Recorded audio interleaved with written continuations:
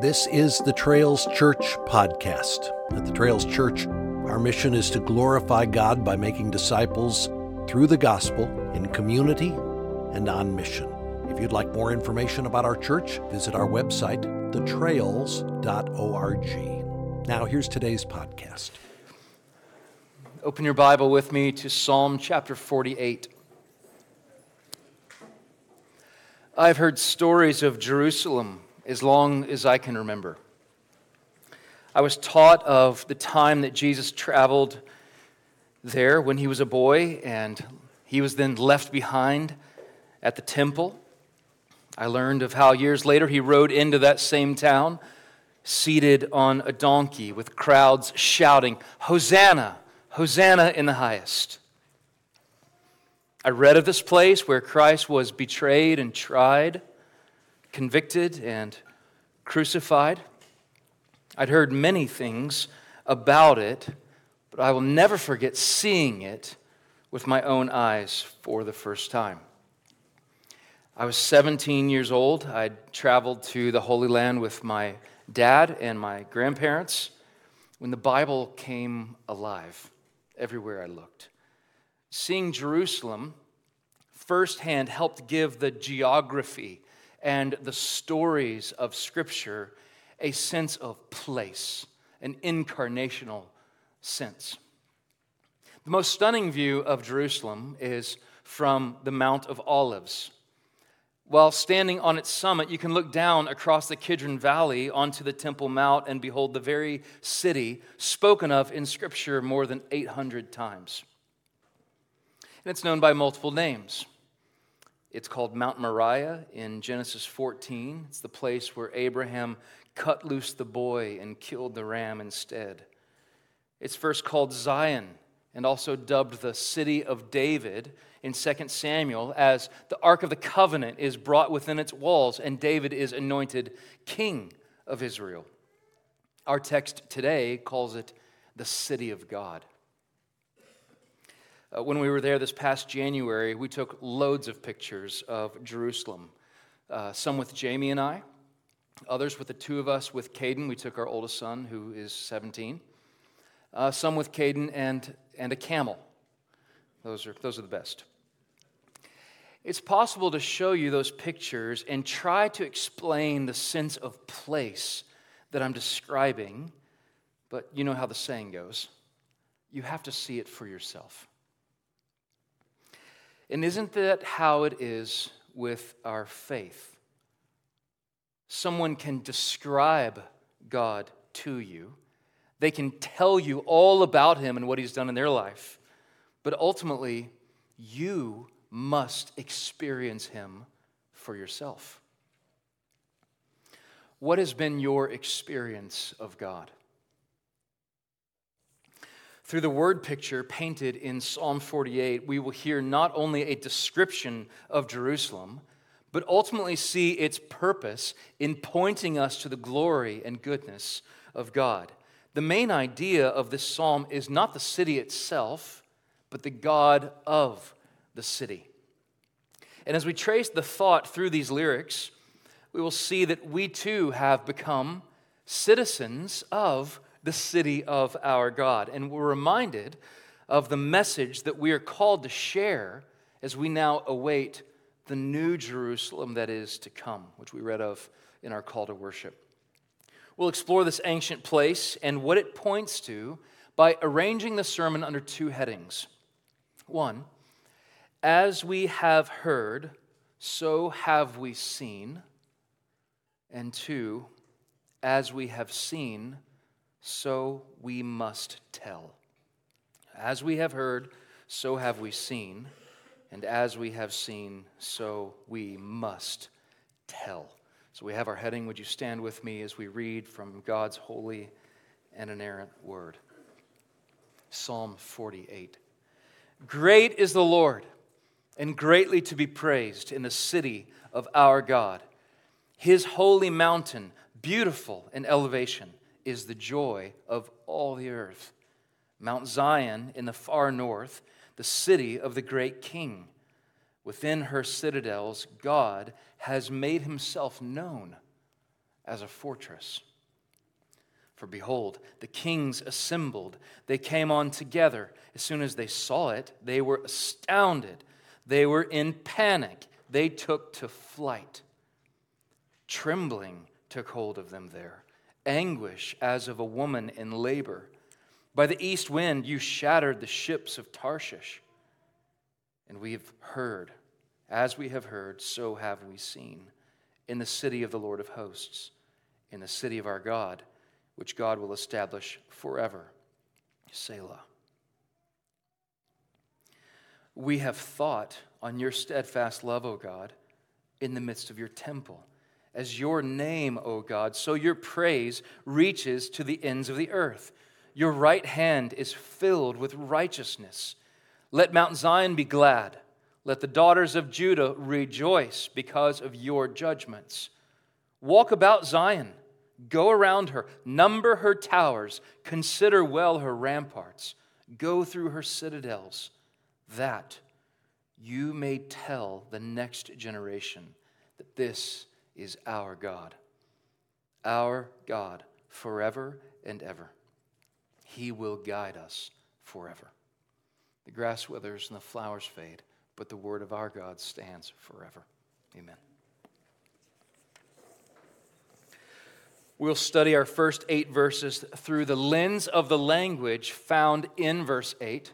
As we have heard, so have we seen. Keep that phrase in your thoughts as we move forward. There are a couple of ideas that come to light in this opening section. The first idea is this: the greatness of God in the city of God. Verses 1 to 3. The greatness of God in the city of God. This psalm is classified as one of the songs of Zion. There are multiple of these throughout the book of Psalms, yet notice the aim of its praise is not toward the city, but toward the Lord himself. After verse 1 opens by singing of God's greatness and how greatly he is to be praised, and isn't he? Comes this brief description of Jerusalem. It's hailed as God's holy mountain, which is a common designation for the Temple Mount, also called the Holy Hill. It's boasted as beautiful in elevation. Now, Jerusalem is beautiful, and it does stand 2,500 feet above sea level, but it's nowhere near as elevated as some of the other mountains within Israel. Still, it's interesting that regardless of which way you approach Jerusalem, north, south, east, or west, every direction is uphill, which is why the Psalms so constantly sing of going up to Jerusalem.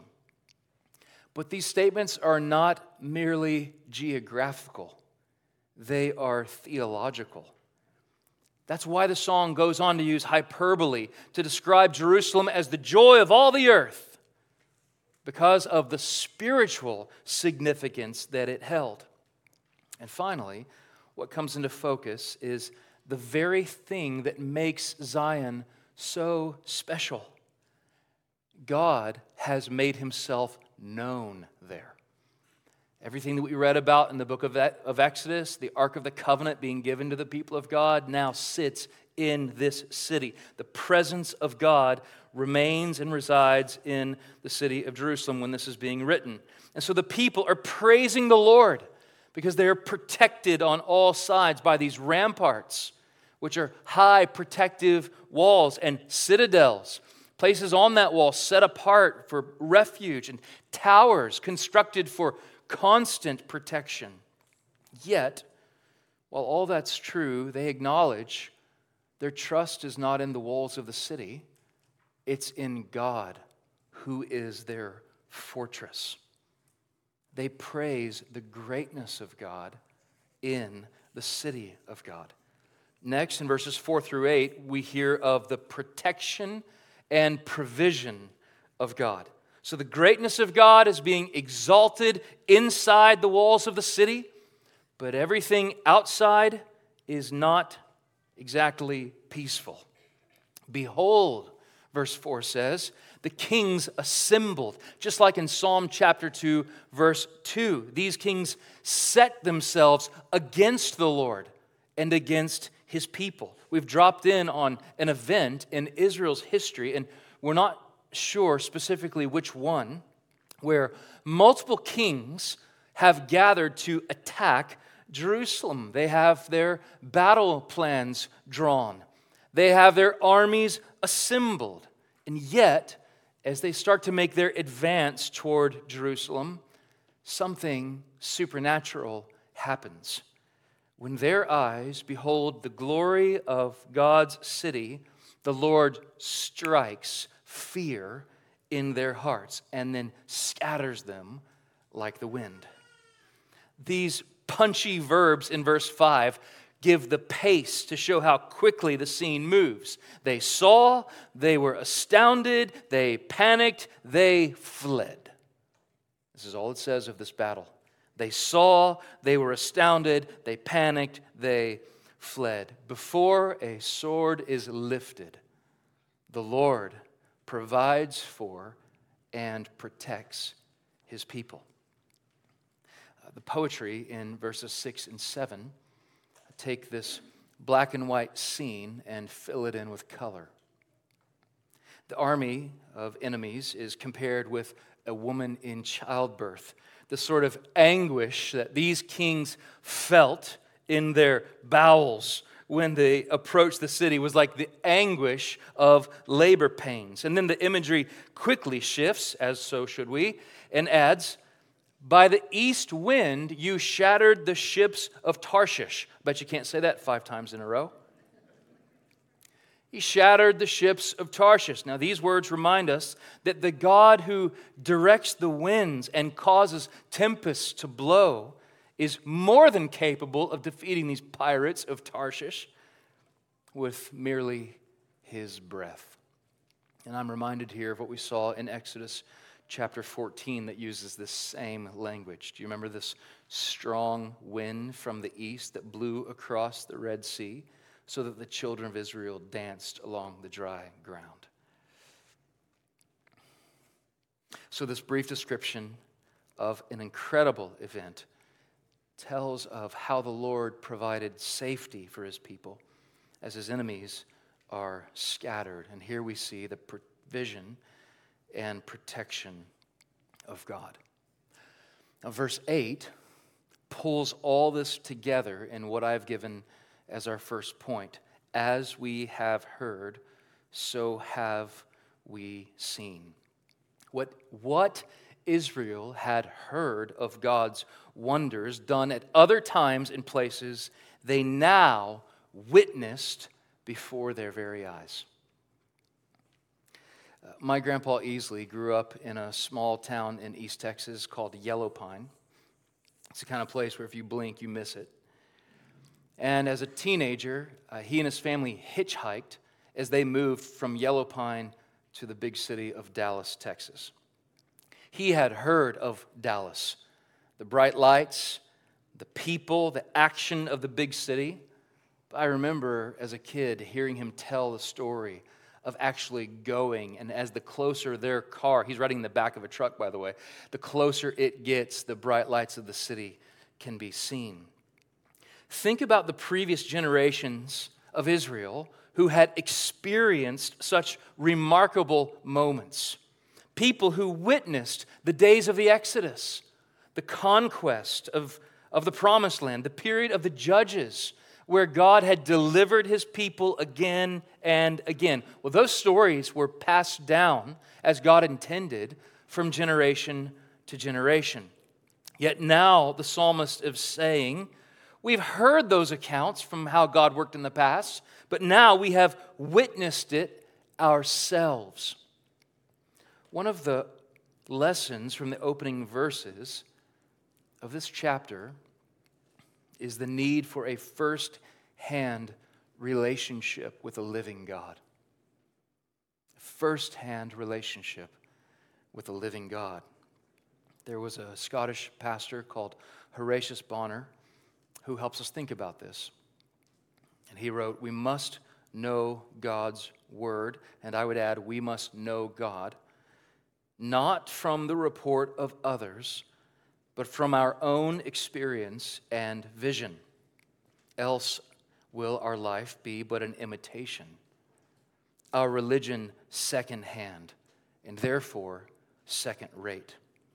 Another cannot breathe the air for us, nor eat for us, nor drink for us.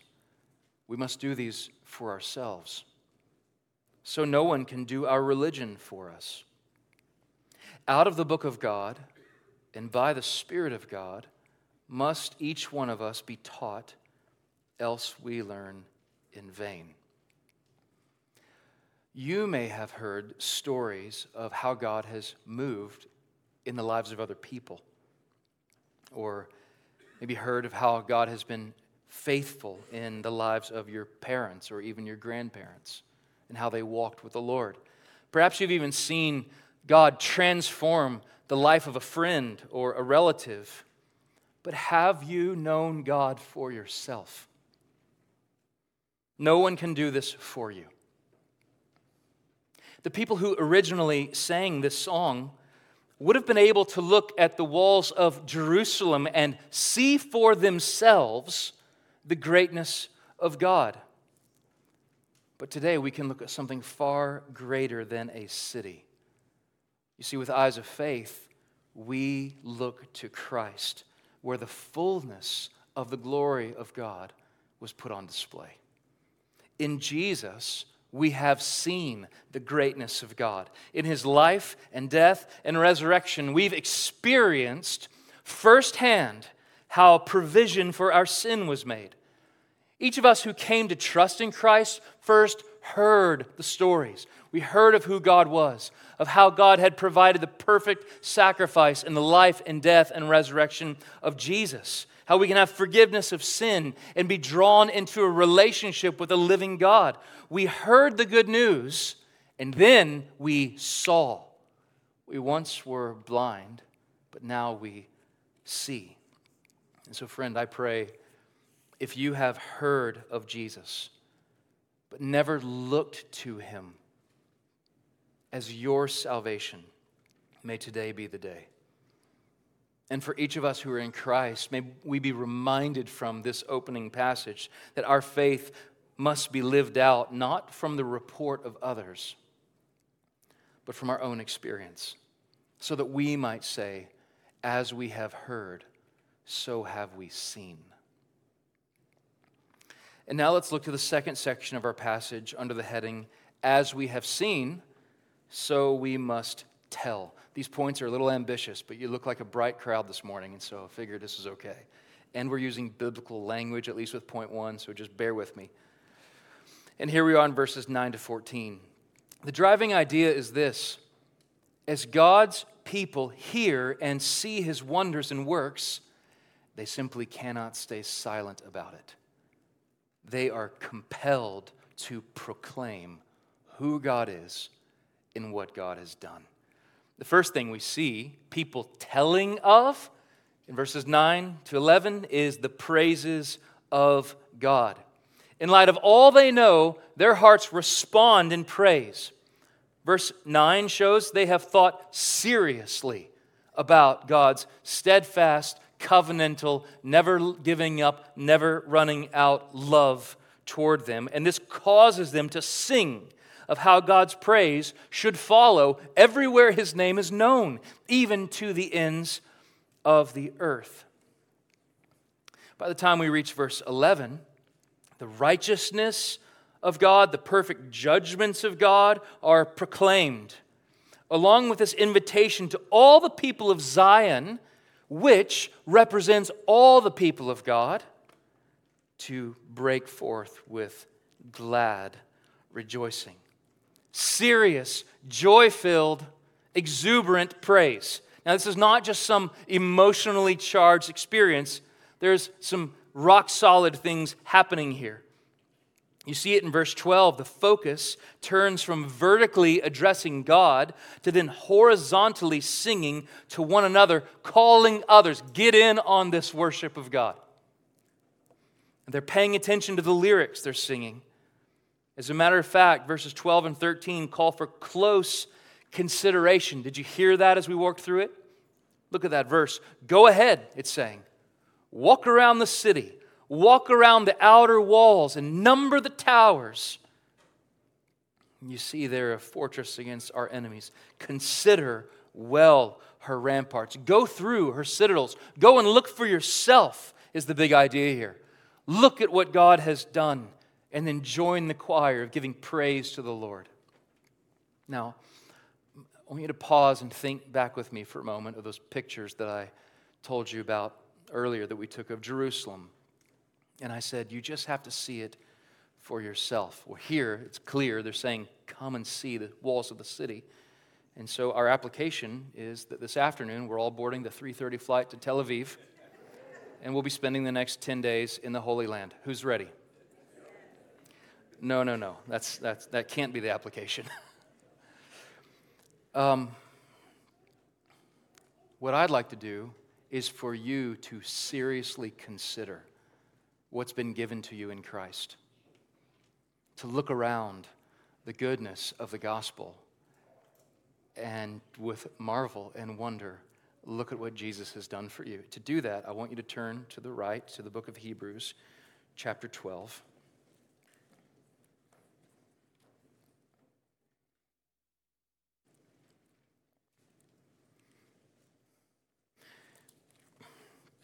Hebrews 12, and I want us to look at verses 22 through 24. It's on page 1979. This is what it says. But you, now he's speaking to people who are born again by faith in Jesus. Not just everybody, but those who have been born again by faith in Christ. But you have come to Mount Zion and to the city of the living God, the heavenly Jerusalem, and to innumerable angels in festal gathering, and to the assembly of the firstborn who are enrolled in heaven, and to God, the judge of all, and to the spirits of the righteous made perfect, and to Jesus. You've been brought to Jesus, the mediator of a new covenant, and to be sprinkled, and the sprinkled blood that speaks a better word than the blood of Abel. What the writer of Hebrews is doing is showing how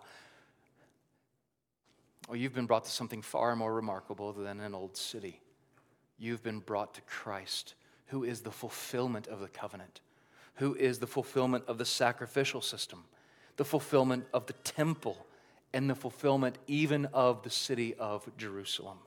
And so now, you and I have the remarkable privilege of being citizens of Mount Zion, of having our names enrolled in heaven.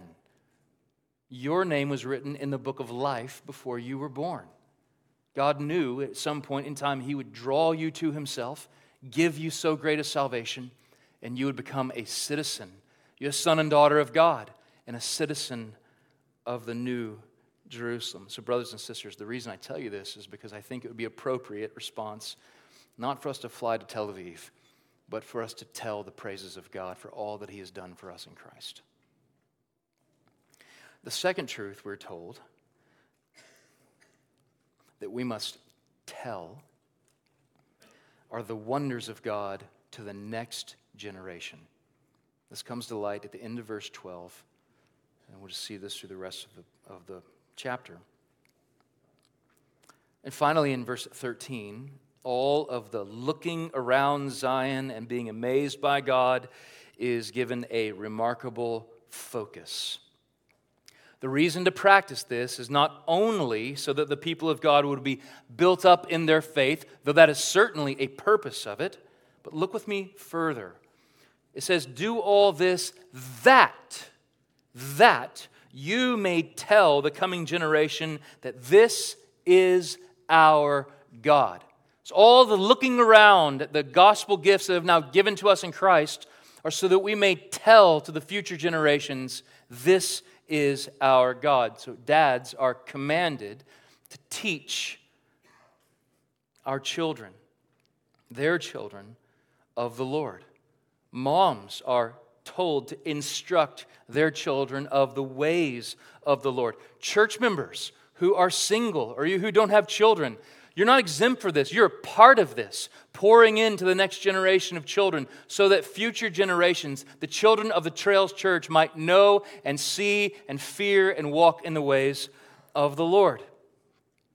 Passing down what we have seen, passing down what we have known, so that our children might see it for themselves and come to know the greatness of God. As we bring this down to our lives and see how we might live in light of these verses, let me emphasize both the responsibility and the great joy of being a part of this. The great joy of telling the next generation who our God is. Right now, there's a group of students traveling, I guess in the rain, home from Arkansas. And they've been together for the last 4 or 5 days because people from our church took time off of work and time away from family to pour into the next generation the wonders and works of the Lord. Across the hall right now in Trails Kids, there are people from our body serving, discipling the youngest among us. I texted Amy and said, hey, what are you guys going to be going over this week? This is what she replied. The big picture question is this: why was Jesus born? Here's the answer. Here's what the youngest children in our church are learning right now. Well, why was Jesus born? First, because God must punish sin. He loves us and sent His Son Jesus to earth. And Jesus came to take away the punishment for sin. That is a synopsis, a summary of the good news of the gospel that anyone in here needs to hear. Why was Jesus born? Because God must punish sin. He loves us and sent His Son Jesus to earth, and Jesus came to take away or to take the punishment of our sin. So we must tell forth the praises of God and tell the wonders and ways of God to the next generation. And one truth, in light of this text, to make sure that we pass down is not just that there was this great city called Jerusalem where God's presence dwelt. Not only now that we get to be a part of this citizenship through Christ, but also of the city to come. Keep turning with me to the right to Revelation chapter 21.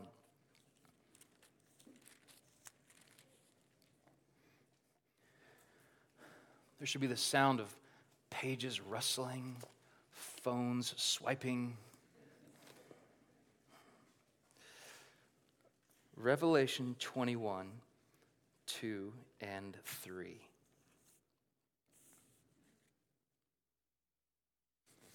You heard this already in the call to worship, but I just don't want you to skate by it, but to think about it, to consider this hope that awaits us. And I saw the holy city, New Jerusalem, coming down out of heaven from God, prepared as a bride adorned for her husband, in full glory. And I heard a loud voice from the throne saying, behold, the dwelling place of God is with man. It sounds like Eden restored, doesn't it? He will dwell with them, and they will be His people. Sounds like the story of Exodus, doesn't it?